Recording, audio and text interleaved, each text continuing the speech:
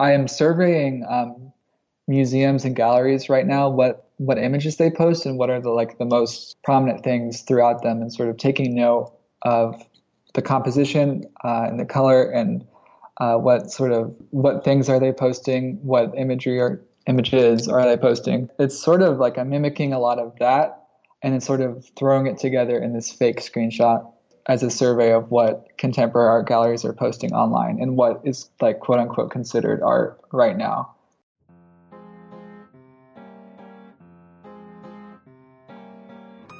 Welcome to the Studio Break podcast. I'm your host, David Linaway. For today's 199th episode, I'm pleased to be joined by Tannen Reckling, who spoke with us from Eugene, Oregon, where he's just started an MFA program at the University of Oregon. We talk a bit about the influence of art seen on the internet, how that's influenced his work, disenchantment with traditional modes of art and academia, and how his studio practice has been informed by growing up as a queer youth in rural Nebraska. I'd also like to note that Tannen's work was selected by Bill Conger as part of Studio Break's 2017 student competition. Please note that our 2018 professional competition is now open. This year's juror Brian Frink will be selecting 3 artists to appear on Studio Break in a future episode, as well as 1 artist for a solo exhibition at Rocca Gallery up in Mankato, Minnesota. If you'd like to find out more information, please visit studiobreak.com. You'll see right on the left sidebar there is a professional artist competition page for more information. If you're catching Studio Break for the very first time, I do want to encourage you to head over to studiobreak.com. We have a wealthy archive of interviews with artists. Again, this is episode 199. Each of our posts have images of the artist's work, as well as links to their websites. And of course, you can listen right there with the default player, or just hit that iTunes hyperlink and subscribe to the podcast so you've always got something to listen to in the studio. Studio Break can be found on social media, so be sure and like our Facebook page. You can also find us on Twitter at Studio Break and on Instagram at Studio_Break. And with those announcements out of the way, here's the interview with Tannen coming up. Stay tuned.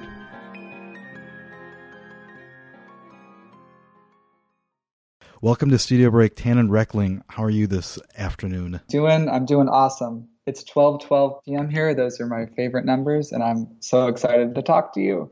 Awesome. And just remind us, too, you're out in Oregon. Where are you at in Oregon? I am in Eugene, Oregon right now in my brand new MFA studio at the University of Oregon. Oh, wow. Cool. And, of course, again, we'll talk all about what you're doing there and, current things, but as you might be aware, I like to dive into the past to help better understand, where you're coming from. So where did you grow up? I grew up in rural Nebraska. It was definitely really formative, and I think that comes through in some of my images that are being produced in my work right now.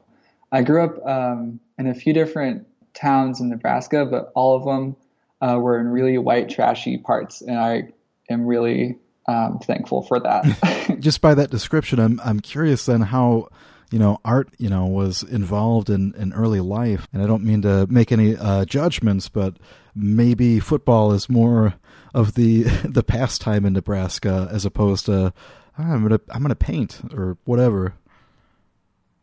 Definitely, feel free to make some judgments. I'm all about deconstructing stereotypes in my work and sort of Midwestern sensibilities.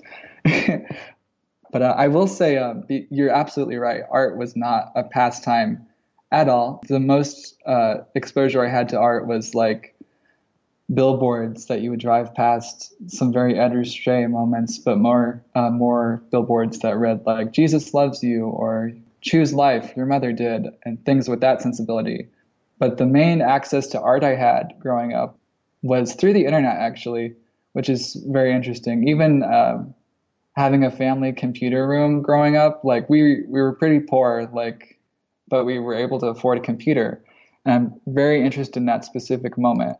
And then other small moments about how someone can be an artist but not even have access to a physical cultural art space. Well, that's interesting too, because it kind of ties into maybe some of the ideas that you're working with currently. So what were you interested then in when you were young to kind of like bridge that time gap until you're exploring art on the internet? I was interested in art. I would always be like the little weirdo drawing monsters in the back of the classroom like a lot of us start out with. But I definitely was into like the nerdier things that were more on the art side. I definitely was into animation and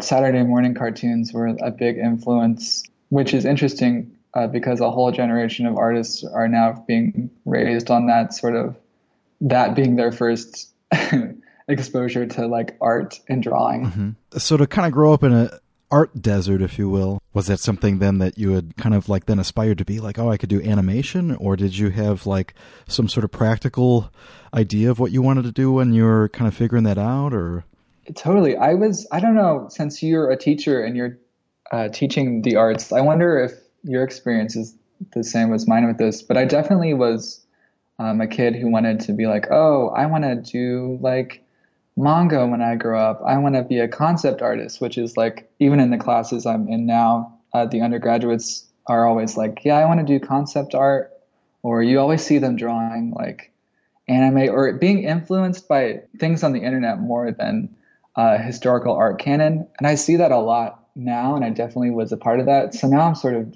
dissecting that in work now, but am still very much a fan of those things. Well, it's interesting too, because then you think about it relative to like culture in a different way.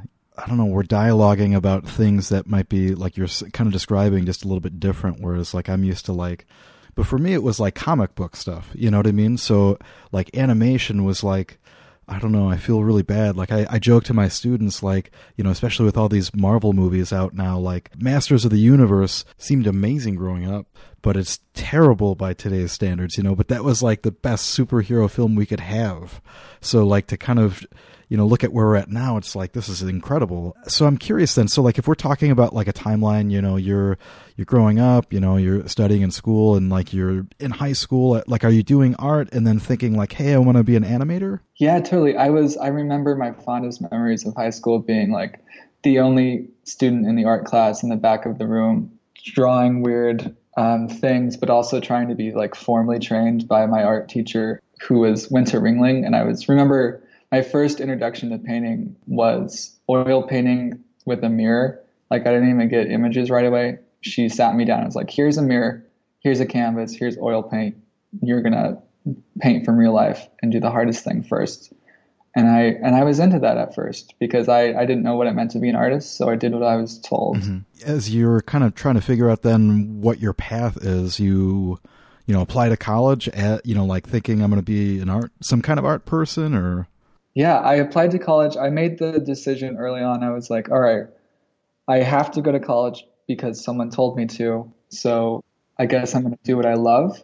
And so I went from there and was totally disenchanted with the arts education, as I still am for different reasons. But I think I'm still in love with being an artist or some sort of maker, as it were.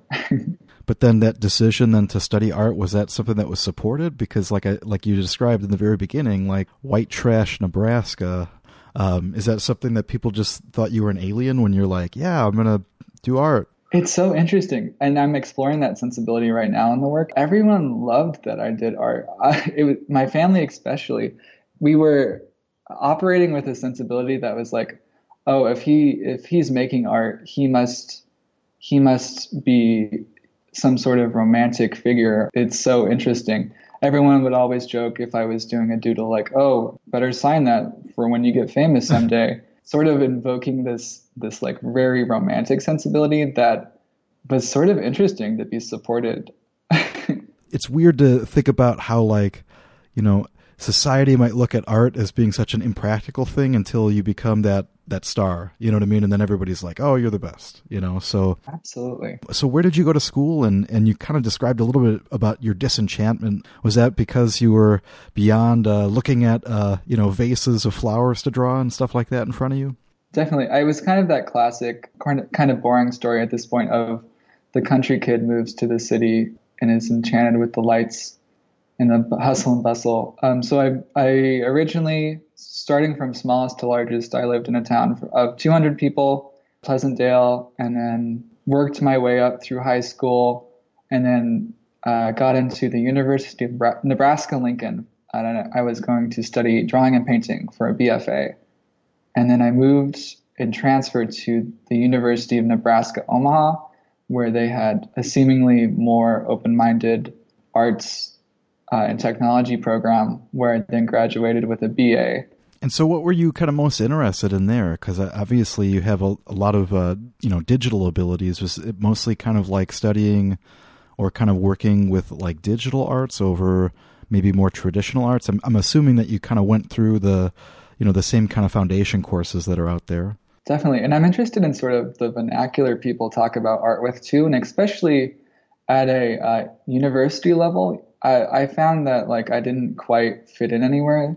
You always like ask undergraduates like, hey, what are you like studying? And they'll be like, oh, I do drawing and painting, I do sculpture, I do printmaking, I do this very concise thing. And I wouldn't really know what to answer. Mm-hmm. Art and technology seemed like the best fit. So I transferred there and then found I was even more disenchanted because I was closer to what I was interested in, but it still wasn't there. But I had to move on with life, as we all have to. Well, and I'm assuming then, there was some art that you got exposed to in Omaha in terms of like, to kind of pull back the curtain to kind of see like, oh, it doesn't have to be like this. It can be, this other thing. That sounds very specific, right? Oh, yeah. I totally got what you're saying, though. The Bemis Center for Contemporary Arts in Omaha, Nebraska is actually like this really well-known artist residency program that I was living in the same state as and didn't even know about because no one told me. But that sounds silly. Google now that you can just find out. But I still wasn't operating with a sensibility that allowed me to like access that knowledge on my own.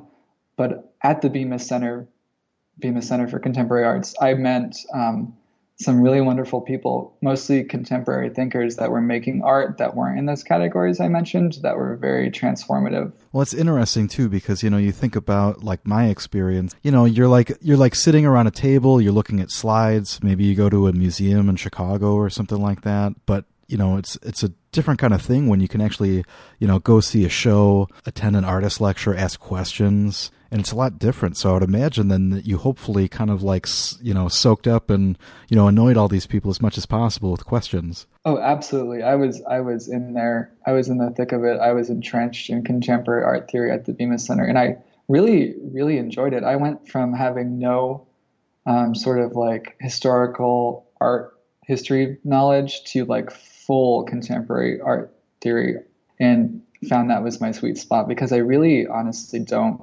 care about a lot of art history because I don't think it's helpful, especially right now with art being able to have a tangible impact on local communities and politics as such sometimes. Were there any artists in particular that, like jump out to you that are like, this is what art can be? Yeah, I worked with this artist/curator/writer, Sonia Dyer. I believe she's in London right now. She was really formative in the way she made work. She dealt with things like Afrofuturism and sort of feminist theories. One of her major projects was forming a space crew that was all feminine and sort of making fake propaganda and presenting that as her art practice. And I was very interested in that, sort of this pseudoscience performance piece that wasn't a commodity at all, but that was absolutely potentially helpful in changing how people thought about things. So it's really like, something where you could start to see like, like the ideas behind work is what's driving, my interest in it as opposed to some, just making purely formal things. Absolutely. How did this impact like what you were doing then in terms of what you're making, maybe kind of towards the tail end of, your studies in Omaha? And that sort of rambling you mentioned, that's sort of what I'm interested in the most, like a response to a thing that is potential for like critical dialogue. And I think I rethought my whole thing about like what art was supposed to be and what I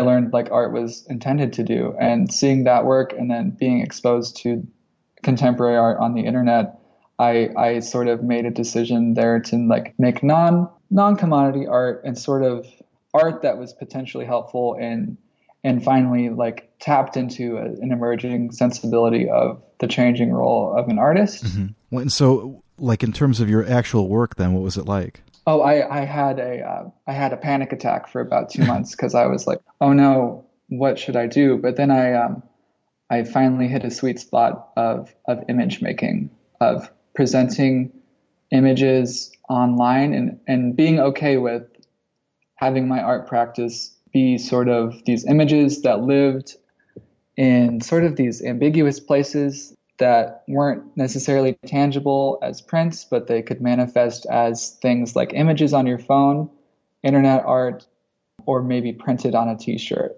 and sort of being okay with that as an art practice and rolling with that. Well, and you kind of talked about like the significance or the importance of having art be something that does something. So, I mean, like, could you give us, maybe some examples? I don't know, were you doing like installations where you started to do your own performances, or like how did those influences that we were just talking about kind of like start to kind of shape the way that you were kind of doing that? What I'm doing is kind of strange, and I'm almost unable to articulate it, which is kind of funny right now, but I think I'm really interested in moments, like very, very specific moments, and then sort of making images that reflect those moments. So sort of like maybe say one of your older relatives is on Facebook and they talk to you about an experience they had where they acquired information that was like obviously not true, but they fully believed.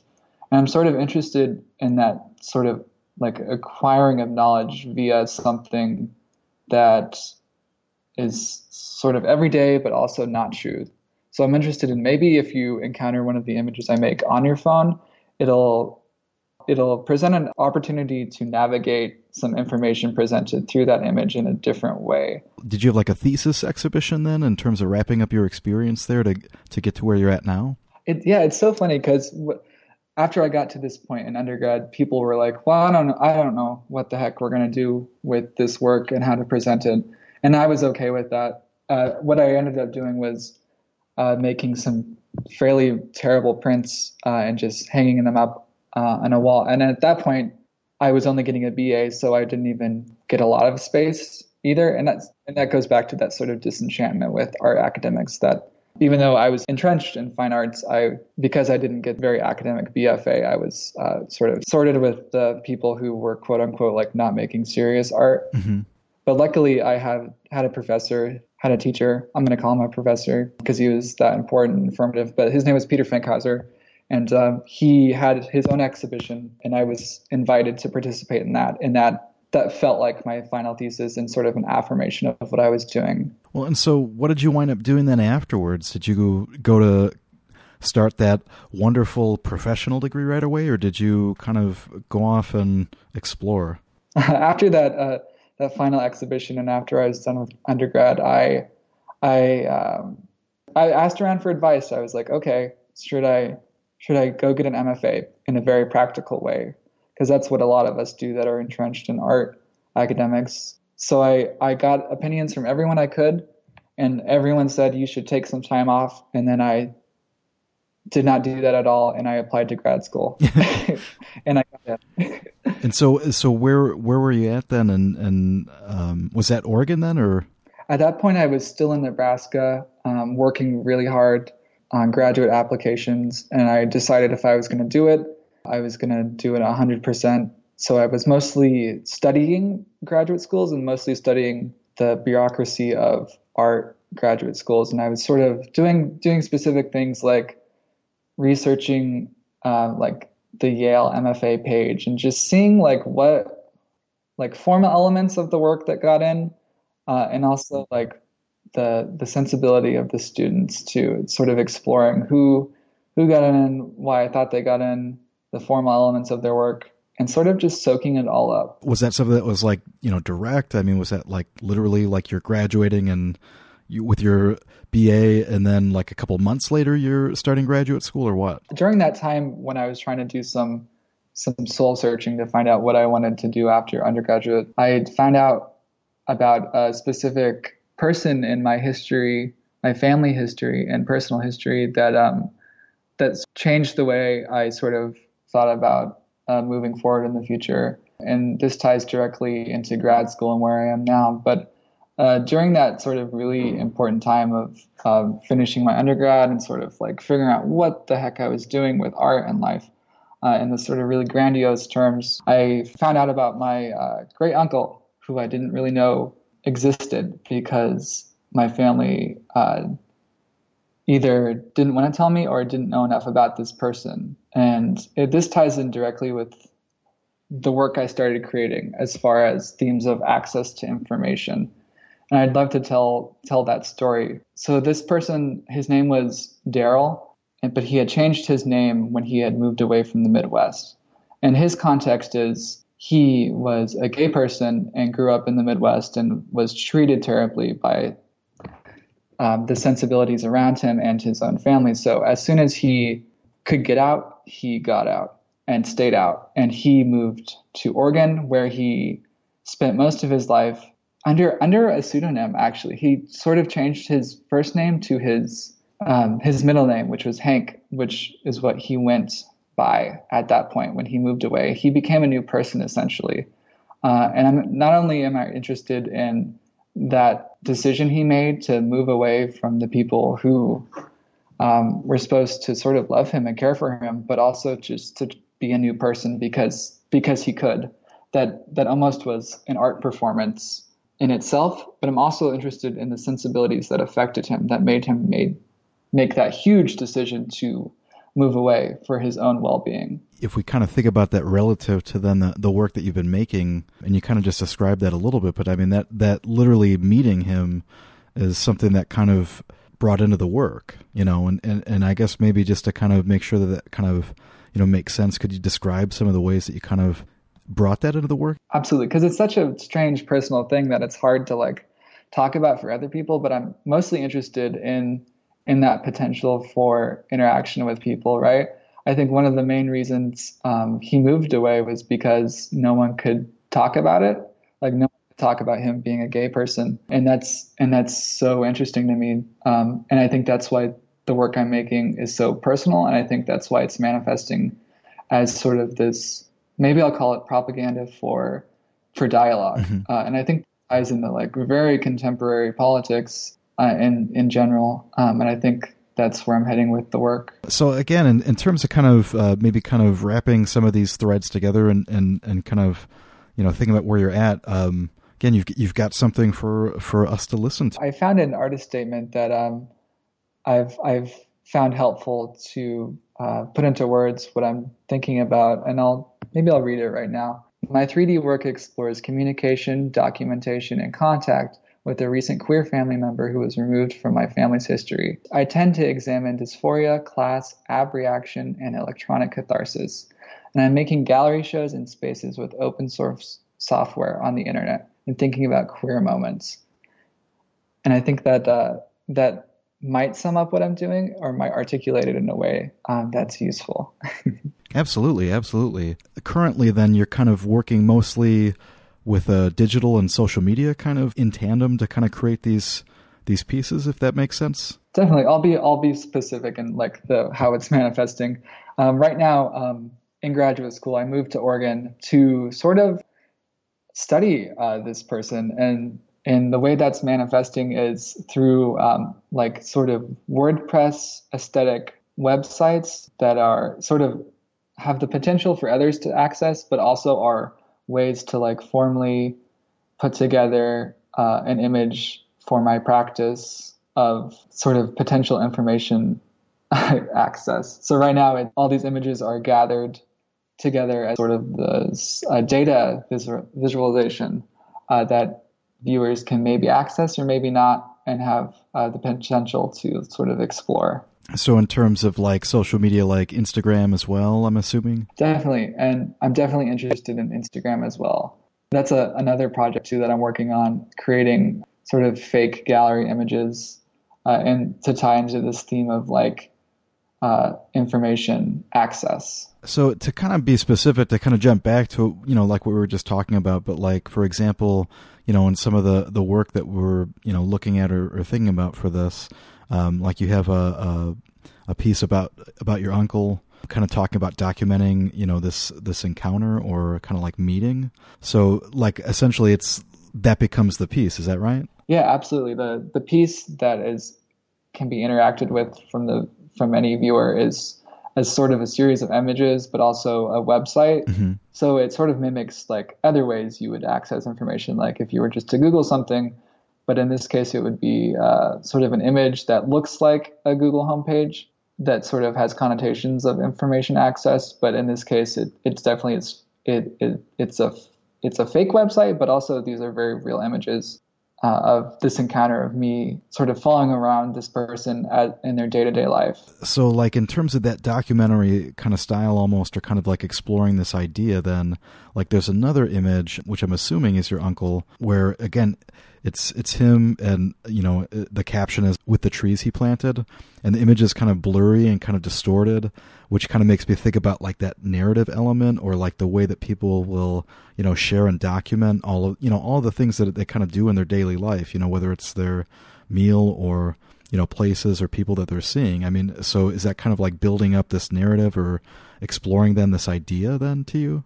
Yeah, it's totally interesting. I'm in that gray area of complete clinical documentation of an event or person, but also in that very fine art, sort of ambiguous photography phase of a photograph too. And that was definitely a sentiment of maybe a social media sentiment, right? Like you're documenting an event to share with friends, but also it's this other form of information access that I'm sort of parroting in that moment.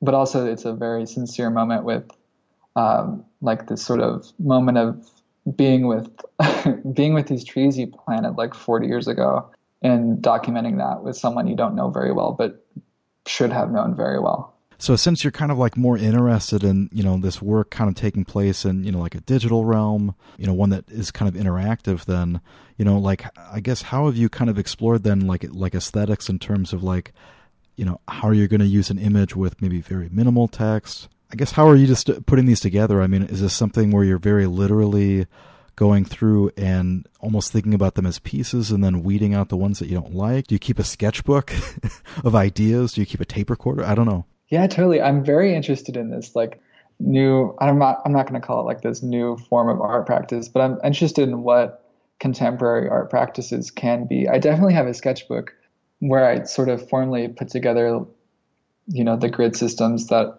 definitely manifest out of this.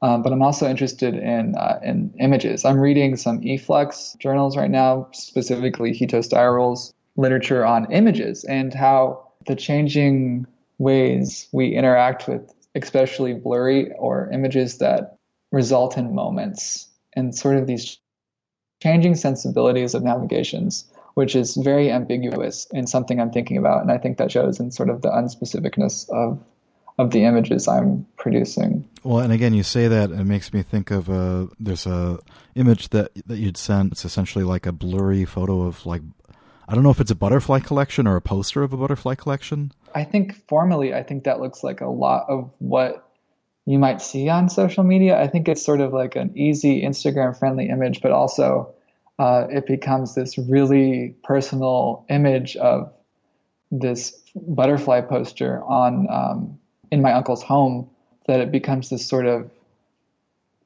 double-sided thing that people can potentially ask me about, or maybe read more about, or just sort of interact with it on the most superficial level of what they've seen before. In terms of like interaction, are you talking specifically about like people making comments or asking questions in terms of that realm? Because that's actually something that's really interesting, because again, like an exhibition taking place in a white cube, you know, there's an opening and then you don't really have that interaction with the artist anymore, you know? So like, are people then free to like ask questions or make comments, or, you know, to add all of those emojis that people like to do? Yeah, definitely. I fully feel like I won't have another white cube in-person exhibition for a while, but I'm very interested in exhibitions online. I don't know if you've seen any of those recently, but that's becoming a huge thing where people pretty much just post images online and then call it an exhibition, right? Which is sort of, it's problematic, but also it's happening. And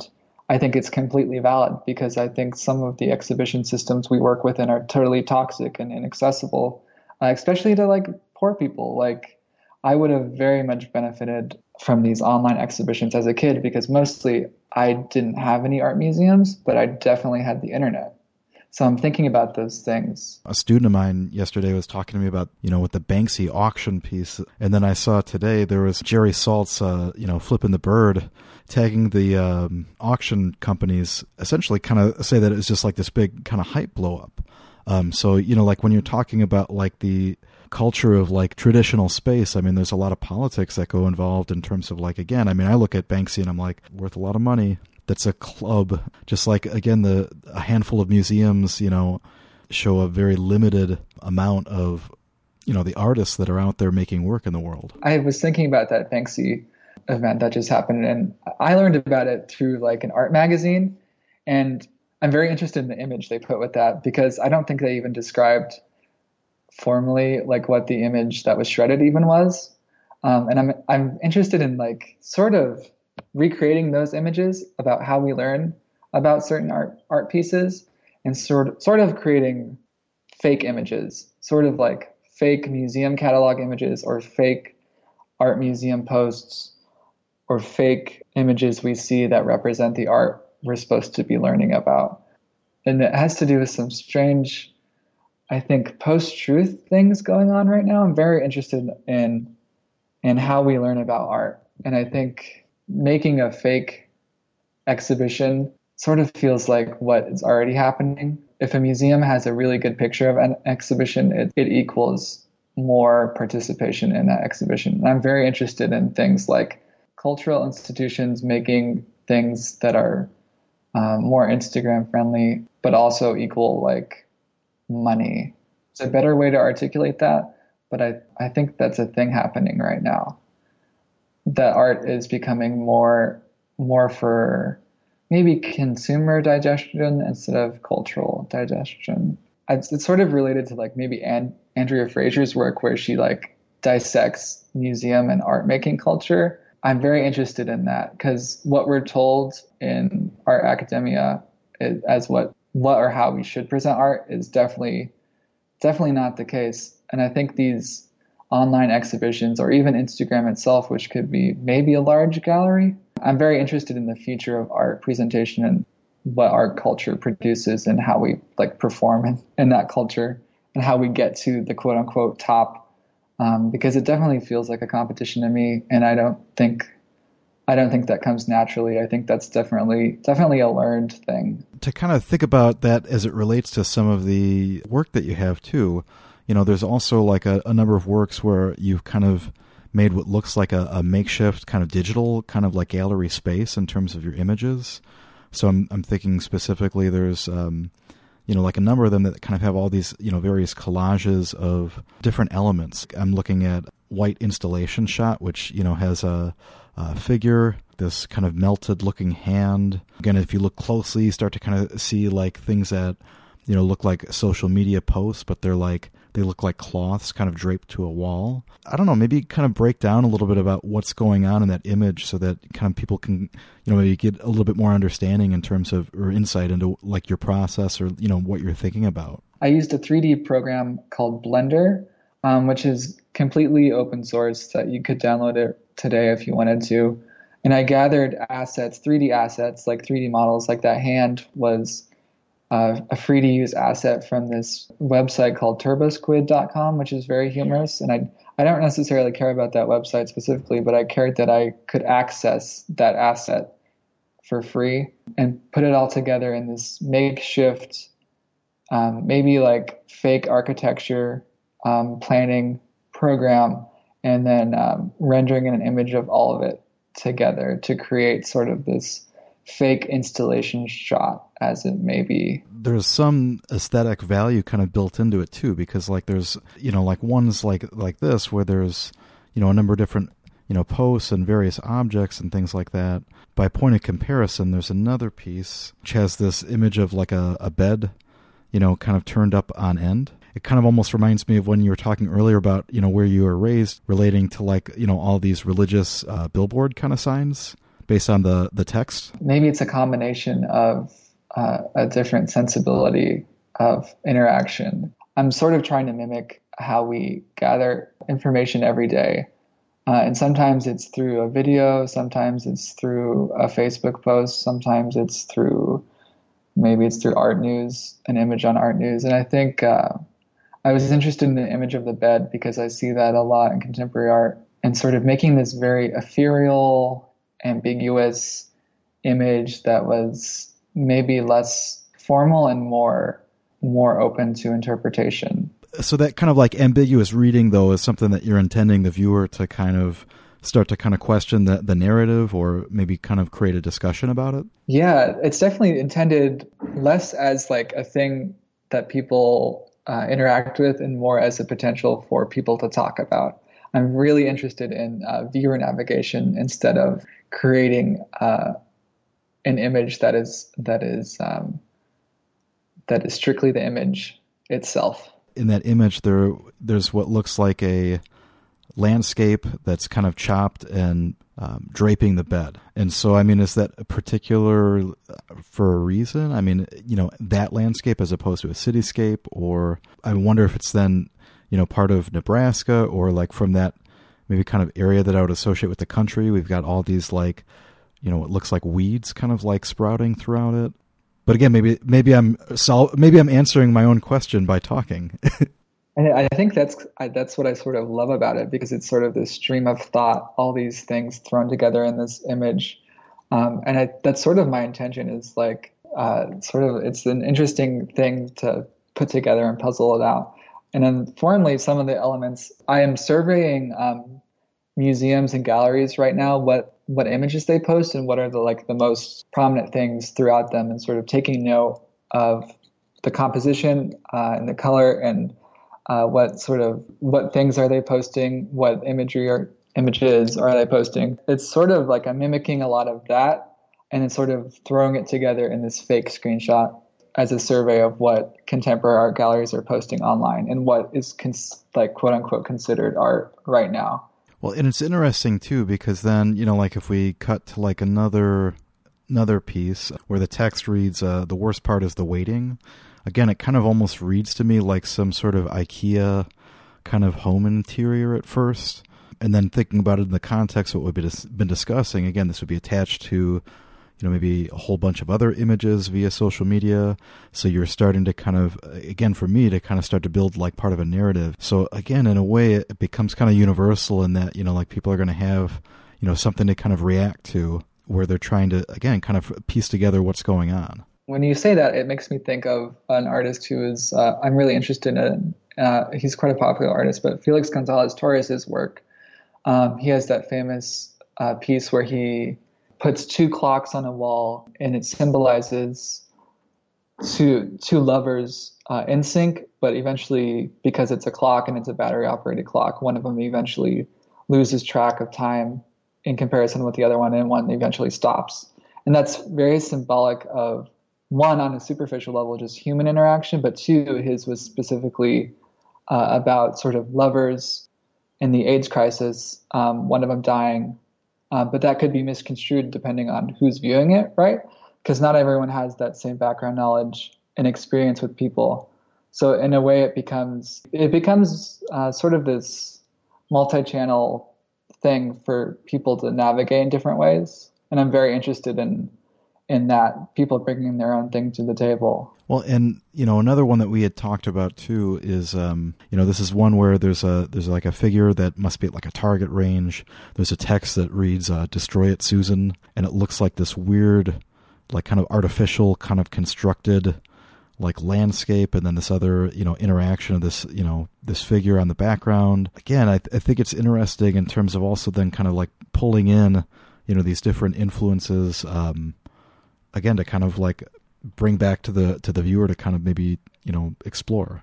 Definitely. And I think with that image in particular, I was interested in making sort of like a fake exhibition image, and then making something that was indicative of very real problems too, because I find that, especially being from a small town where sort of the neoliberalism of the art institutions that we all subscribe to, it doesn't really have an effect, honestly. Like I'm here learning about art theory, but there are people sort of being sick and not having money and dying at home. Mm-hmm. Sort of interested in that balance of of art that it actually does something, and specifically into that image, I was sort of thinking about, well, what would, like, I don't know, a contemporary exhibition look like that dealt with gun control, maybe, I think at that point.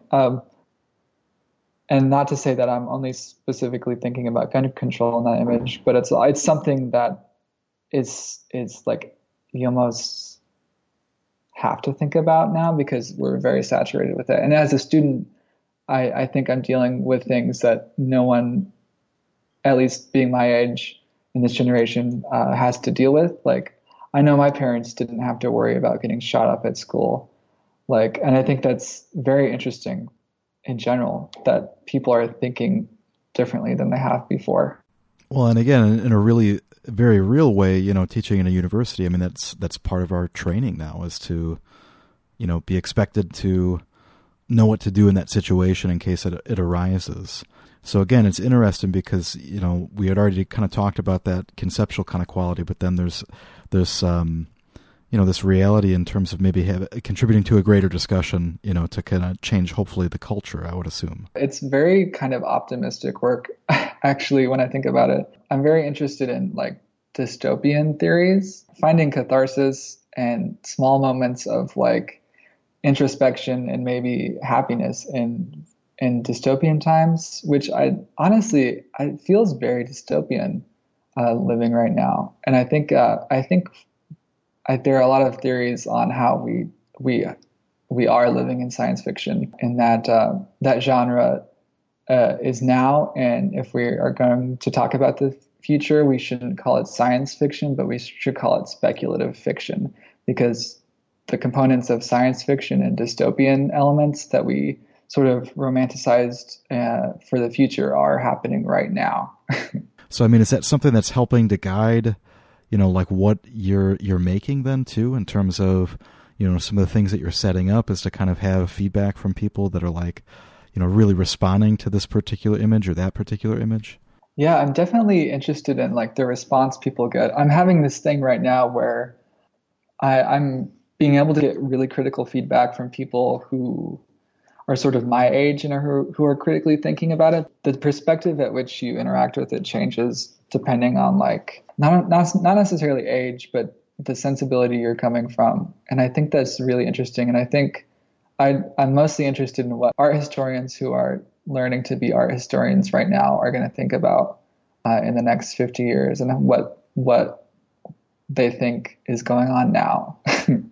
And how they're going to categorize it. One of the things that I kind of wanted to talk a little bit about too is that you have a video piece as well that you'd kind of sent. So maybe kind of break down that a little bit again, because we also talked, I think, before this began, you know, in terms of, like, maybe growing up in more rural areas, or, you know, the country where, like, hunting culture is, you know, part of things. I would imagine that's something that helped kind of influence this piece, where, again, I don't even know what the name of the thing is called, so break it down.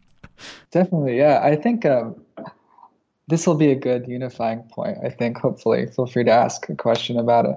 But I'm really interested in, I said dystopian performativity, I think, before. I'm interested in how we navigate what we're navigating now. But I'm also interested in queer performativity, sort of like how do gay people operate in the world, and how do they even, like, know that they're gay in the first place. In this particular video piece, it's generated online. It's completely 3D animation, but it's this appropriated animation that anyone can download, but attached to a figure that is wearing, they call it, at least in Nebraska vernacular, it's a ghillie suit. Mm-hmm. People use it to go hunting. It's very masculine. I think it was invented to be military. It's pretty much a hunting suit. It's like a camouflage suit that you put on to blend in with your environment, so you can go hunting or hunt something. And in this particular video, and in the 3D program in which I created it, I altered the suit to be colorful, to stick out from its environment, which in this case, the environment is nothing. It's a white background. And I'm very interested in I sort of queered this camo suit to make it sort of very rainbowish and sort of like anti what it's supposed to do on the most basic level. Well, and it's interesting because, you know, like we were talking about various times before this, you know, podcast, culturally, there's all of these kind of like layers being peeled back, but then we're also kind of like learning that, there's all this variety out there too. So it's interesting to think about that related to, queer culture, or like, people kind of exploring that, but essentially kind of making it stand out is obviously the point then, to kind of create that kind of conversation, I would assume. Absolutely. I think you said the word layers just in it. That definitely is what I'm thinking about, like potential avenues of navigation. And I think it's so prevalent in my work. And what I'm thinking about, sort of access to information. How do you access information? What ways are you going to access information? Do you even care about accessing said information? What labor are you going to put into accessing information for yourself or others? And those layers you talk about, something can be navigated on a most superficial level, but also it could be 10 layers deep. And I'm very interested in that potential for navigation. Yeah. And again, I mean, if we consider your timeline, then I would imagine, this is about the time where you're looking forward to like, fall reviews, and, I'm sure hearing all sorts of professors, telling you all the things that you should be doing. So it's interesting to think about how that, like even in terms of that work, there's going to be some challenges to it in terms of like, thinking about it, but then also it's going to, manifest in different ways and hopefully adapt to kind of continue to, keep carrying that conversation further. Again, it's just really interesting to think where it's going to be as things kind of continue. It's definitely going to change when the things I'm using change. When I get a new phone, the work is going to manifest definitely in a new phone. When I get a new computer, the work is going to manifest in a new way on that computer. And I think I'm troubled by that, because I'm like, okay, how are other people going to access it? But I think I'm very okay with having an art practice where your practice manifests something that is only able to be accessed in this ambiguous way. And I think that's very interesting to think about. I don't know if it's a good thing or bad thing, but I'm interested in that because that's how I acquire information now. Absolutely. And so again, just kind of remind everybody, where can they find your work and, interact with it and participate? Well, I think if you tie a scroll to a pigeon's leg and let it loose, it might find its way to me, or you could follow me on Instagram at reckling.ball, all one word. Awesome. And again, I just really appreciate you taking the time. It's been really interesting talking to you and learning about your work. Yeah, thank you so much for having me on. I hope it was helpful, and I've definitely had a good time. Thanks once again to Tannen for joining me.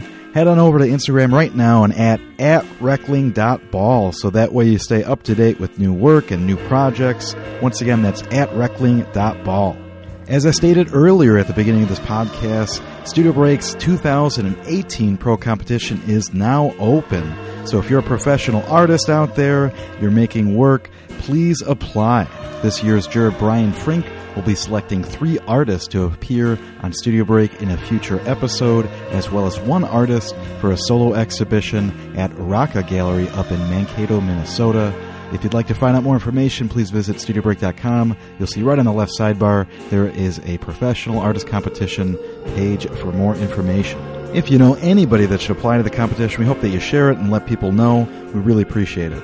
If you enjoyed today's episode, please visit studiobreak.com for more. Again, 199 interviews are up, and you can check them all out on studiobreak.com. Again, each of those posts have images of the artist's work, links to their websites, and of course these interviews, which you can listen to right there in the default player, or just smash that iTunes hyperlink, subscribe to the podcast, and that way you're never scrolling through YouTube, watching random videos. You've always got something to listen to in the studio. You can always earn some free karma points by sharing the word about Studio Break and our competitions. You can do that by making sure that you follow Studio Break in a number of formats. Again, please like our Facebook page. You can also find us on Twitter at Studio Break and on Instagram at Studio_Break. So please follow us there and say hello.